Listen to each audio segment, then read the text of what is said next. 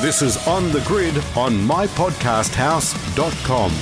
Great to catch up with this man. He sort of started his supercars career, I suppose, with the former incarnation of this team. Is carnation a word? Incarnation. Incarnation, that's it, instead of reincarnation.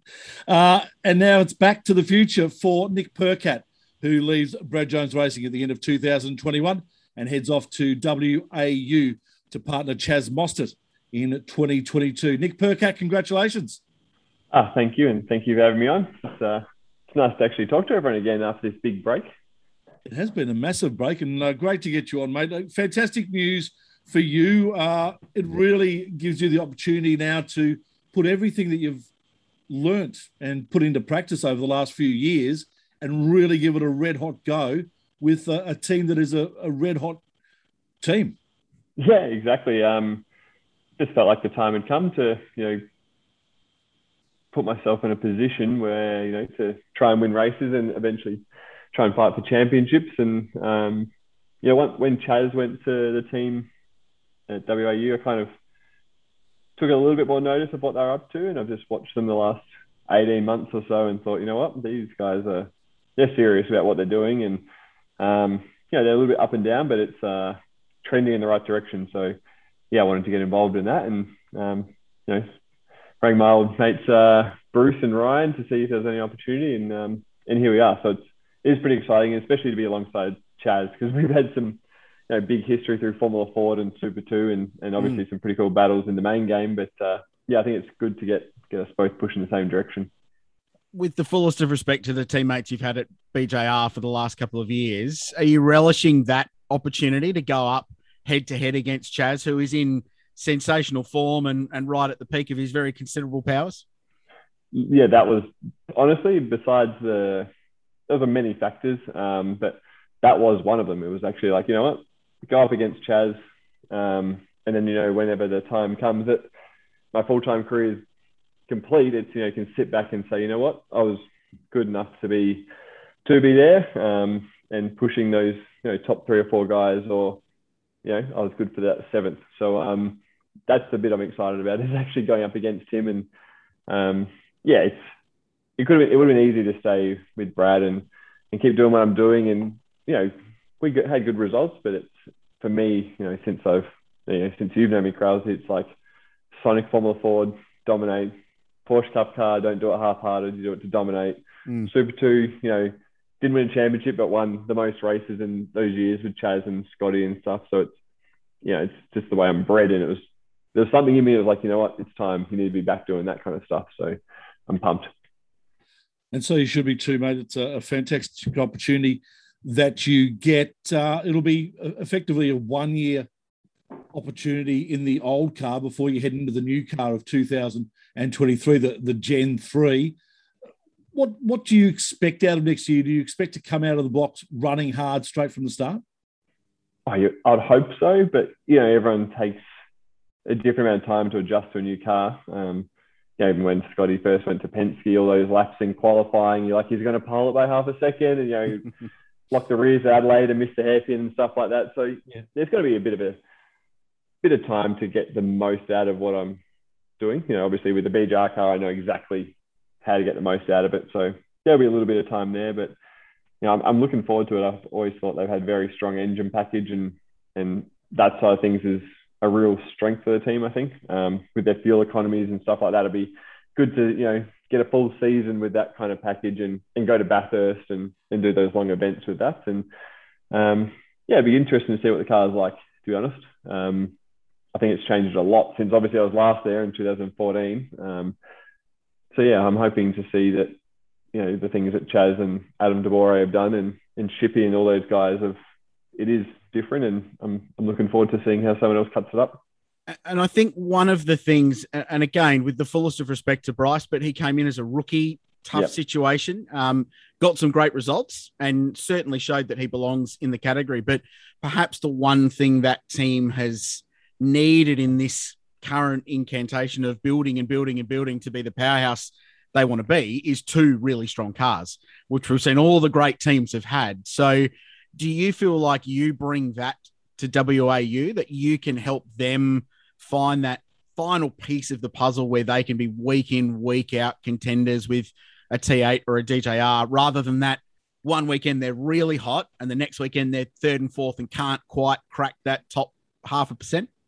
Yeah, that's exactly what the story is, the whole plan is with myself, Ryan, Bruce, Zach, Michael. The whole thing was, I sat down with them and said, I think you guys are doing a mega job, but you need to fill that last piece of the puzzle. It was literally the terminology we used. And I said, be it me or someone else, that's what I think is needed there. So yeah, I'm hoping I'm the right piece of the puzzle. I told them I was, so yeah, we'll see. But I think, that's what you need. You need, Shane and Jamie's of the world. They're always been there.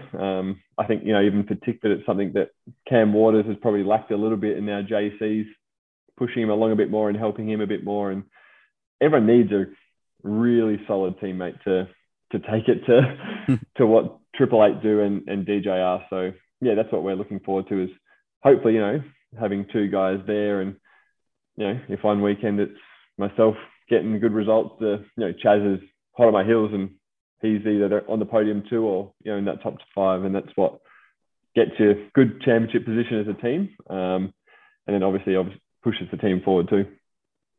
You've built some amazing memories with this team in the past as Holden Racing Team and Wilkinshaw. 2011, of course, the Bathurst win with Garth Tander at such a young age. And then in 2014, the opportunity to get your full-time drive with the team until you were left without a seat early 2015. Did you ever think at that point in time that you would go back to the team, or was it for you always going to be a moving forward process?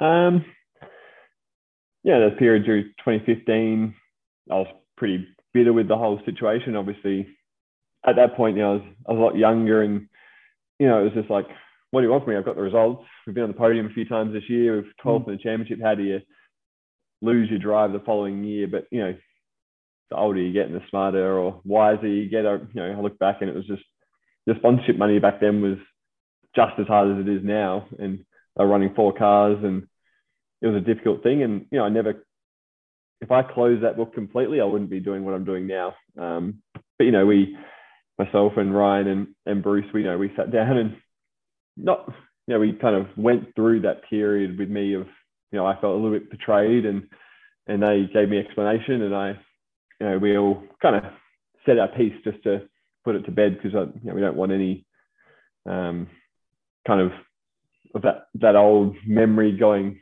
kind of causing any issue, because it was such a small part of my time at the Walkinshaw group and the family. So yeah, I never closed the book on that. And my dream growing up was to be in a HRT car. Look, it might not be HRT now, but it still has number 2 on the door, on the window. So I'm pumped to be back there. And it's the stepping stone through BJR. I think it was massively important for me to personally, for what I do off track and the way I go about it, and the way I extract the most out of the car. And now I can come back and be more complete, and probably not such a little shit, to be honest, or a tall lanky shit. we all grow up, mate. We all grow up. You've mentioned having a chat with Ryan and Bruce about the entire move and all that sort of stuff. Have you had a chat to Chaz and spoke to him about what the team looked like? And did that weigh on your thoughts to make the move? I didn't want to hear what they were doing, good or bad, from anyone else. I wanted to find out for myself. So I didn't say, hey, what's shit about the place? What's good about the place? But to, his credit, we before I even got into any negotiation, anything, it was like, hey, we need to make sure Chaz is okay with it, because, from the outside looking in, people think myself and Chaz don't get on and all that sort of thing. But that's probably the complete opposite. Anytime he's been on the podium, our garages are next to each other. I walk around, congratulate him in the team, and he does the same back, for myself and Todd. So there's a lot of respect there. So yeah, it was actually more just saying, make sure he has no issue with me, I have no issue with him, and then we'll even start talking about if it's a chance for me to come join the team. So yeah, to his credit, he picked up the phone not too long ago, and he's pumped to have me on board, which is pretty cool.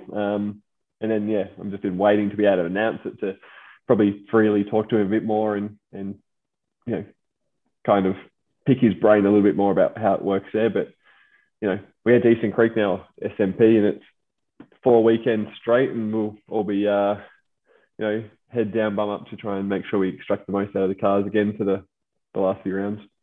Nick, this seems like it's been quite a process for you in sort of sitting down and working out what you wanted from this next phase in your career and actively chasing this ride and making that phone call to see if there was something available. Is that an accurate assessment?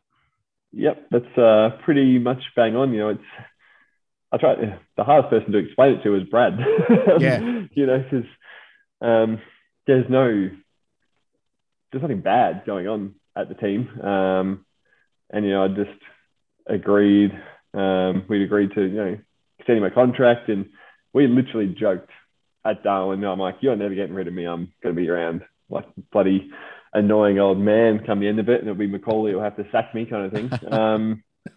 So, it's a pretty big decision to make, that my future was secure, laughing. And, if I said, I want to drive to I'm 40, I would have just driven till I was 40. As long as, I'm still getting good results.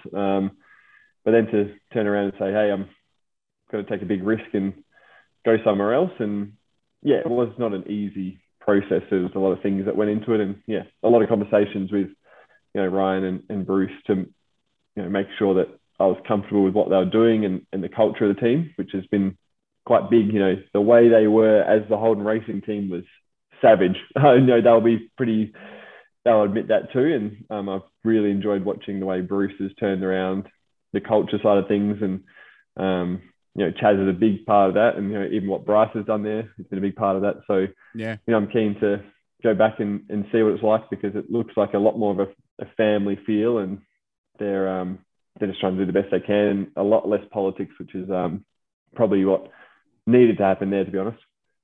The Andretti and the United sides of Walkinshaw Andretti United are significant, but they're sort of more behind the scenes. Like you said, it's Ryan and especially Bruce that are the front men for the team, and Bruce especially, who's the one that's here. But does it excite you to work with people like Michael Andretti and Zach Brown, who everything Zach touches at the moment is winning races? McLaren's winning, the IndyCar team's winning. It must be cool to link up with those people as well and build that network, and who knows where that could lead to stuff overseas with them in the future. Yeah, exactly. And honestly, I've had zero to do with Michael to this point, but he still had to have a tick of approval to even give me the nod to drive the car. So obviously that's good. But Zach's everything you see of him is always up to something fun, and it looks like he's just loving what he's doing, and brings that really positive energy to the team at obviously McLaren directly. So to say that that involvement is also involved with the Australian arm it is very cool. So we'll see. Maybe I have to make up some pretty crazy bet that he thoughts with me like he did with Dan, but I don't know if it's winning an F1 race at Monza is the same as maybe winning at Winton. It might not be the same caliber. I don't know if you deliver a Bathurst win for them. But so he bribed Pato O'Ward if you want an IndyCar race to get a McLaren young driver test, and Danny Rick obviously on the weekend with the NASCAR drive. So the world's your oyster, my friend. Chase them hard. I think it's to go. He's on the text. I woke up one morning and was talking to WhatsApp. I'm like, what number is this? Thinking it's like there's that many scam things going on at the moment because we're doing all these COVID check-ins. It's I was like, oh, what number is this? I'm like, oh, it's Zach. He's actually at an F1 race right now, and he's reached out to say, great to have you on board. And then we had a chat about all these cars that he's got, not even tucked away, just open for everyone to see, and the Bathurst winner and stuff like that. So it is very cool to have guys like himself and Michael and obviously even Ryan and Martine still heavily involved. It's very cool. Did I not read on the weekend that Michael has purchased a Sauber license as well? Or he's trying. Yeah, saw that too. Does that mean I'm like basically two F1 teams? It's six degrees of Formula One. Yeah. Hey, we should talk about what's coming up, mate, because as we touched on earlier, it's a massive 6 weeks for everybody. And while you've got this new deal in your pocket, finishing strongly, I would imagine, is a critical thing with you and Brad to end this year, and this great relationship you've had really, really strong with some great results at SMP, and then the big one on the big hill. Yeah, it's So yeah, I leave Thursday morning. Myself, Bailey, and Nelson hit the road. So the big thing for me was same as I did last year when all this kind of went down. I took Nelson on the road with me and stayed in Airbnbs and stuff like that to keep it normal. So for this, for the Sydney part, it's 4.5 weeks at a Airbnb, not close to the track. So, put myself somewhere nice. Got Bailey there, got Nelson, and keep it as normal as possible. And then obviously, hopefully, I think for me that helps deliver good results. So yeah, I just want to end on a really good positive note for the team, and leave them in a position that when Andre and Bryce come in, it's there's a good foundation there for them to get good results. And I think Sydney Motorsport Park is strong for us. Obviously, 2 wins there last year. It'd be good to be in the top 5 all week, each weekend there. And then Bathurst is the one that's haunting us at the moment as a team. I still kick myself what happened in 2017, the first year there, when myself and Macca came so close to being on the podium. And that's the last opportunity we've really had there to be on the podium, because we've had niggling issues each year. So this year, as long as I can drive the car to the grid and not sit in the deck chair for the driver photo, like I did with Tom Randall, we're going better. But yeah, I'm not saying we have to go there and win it, but I'd love just to deliver inside the top 5, come into Sunday at Bathurst and be in the race, not just driving it around to survive, be in it and have a crack. And that would be the, as much as Brad and myself want to win it, I think, you can't be too greedy. So to be somewhere there in the top 5 would be pretty epic. Do you think you're going to get to week 4 of this Sydney Motorsport Park marathon and sort of think, oh, here we go again? Is it pretty much the same sort of stuff week in, week out for the 4 weeks? Or do you think that there's enough variation to keep you interested? To be honest, because of the way that COVID happens, I don't believe anything until I'm doing it or seeing it. So I haven't actually looked a massive amount into the formats, but I know we're using all the tyres. There's different race lengths for racing at night. Obviously, I know that. Packs my clear visor. But yeah, I think the good thing with SMP last year, obviously we went there twice, but the racing was the best we had, I feel like, for the year. Yeah. So I don't think it matters what track you're on, as long as we're lunging each other, we're door to door, and it's fun, because that's what it was last year. Even, I think we raced the first one there under lights. Yep. You could pick your hards or your softs, and we ran on hards, and I finished 6th still and ran hards the whole race, or 7th, and it was actually fun. I was out there racing against dudes on the softs and trying to hold position and all that kind of thing. And then, once we got for the fully mixed up tyres, it was the opening laps were absolutely like being back in a go-kart. It was on, because you're like, hold on. You look up the road and you'd see, I think it was Shane, one of the racers, having the big wobble back in the train up because his tyres were cooked from the race before, and there's just shit going everywhere, basically. So it is actually a good track to race. Shame we don't get the crowds there. I think that's the disappointing thing with SMP. Probably for the last 10 years, since Ambrose was winning his championship there, we haven't bloody had a big crowd, which is disappointing. A final one for you, mate. It's been 10 years since your first win in supercars at Bathurst. Would you have changed anything in the last 10 years, or have you been really happy with the way things have just rocked on? It's a big question, Shebex. No, it is. It's a nice well, look, a reflective one. There's definitely things I could have done better. Lighting up Wing Cup at Darwin, not a highlight.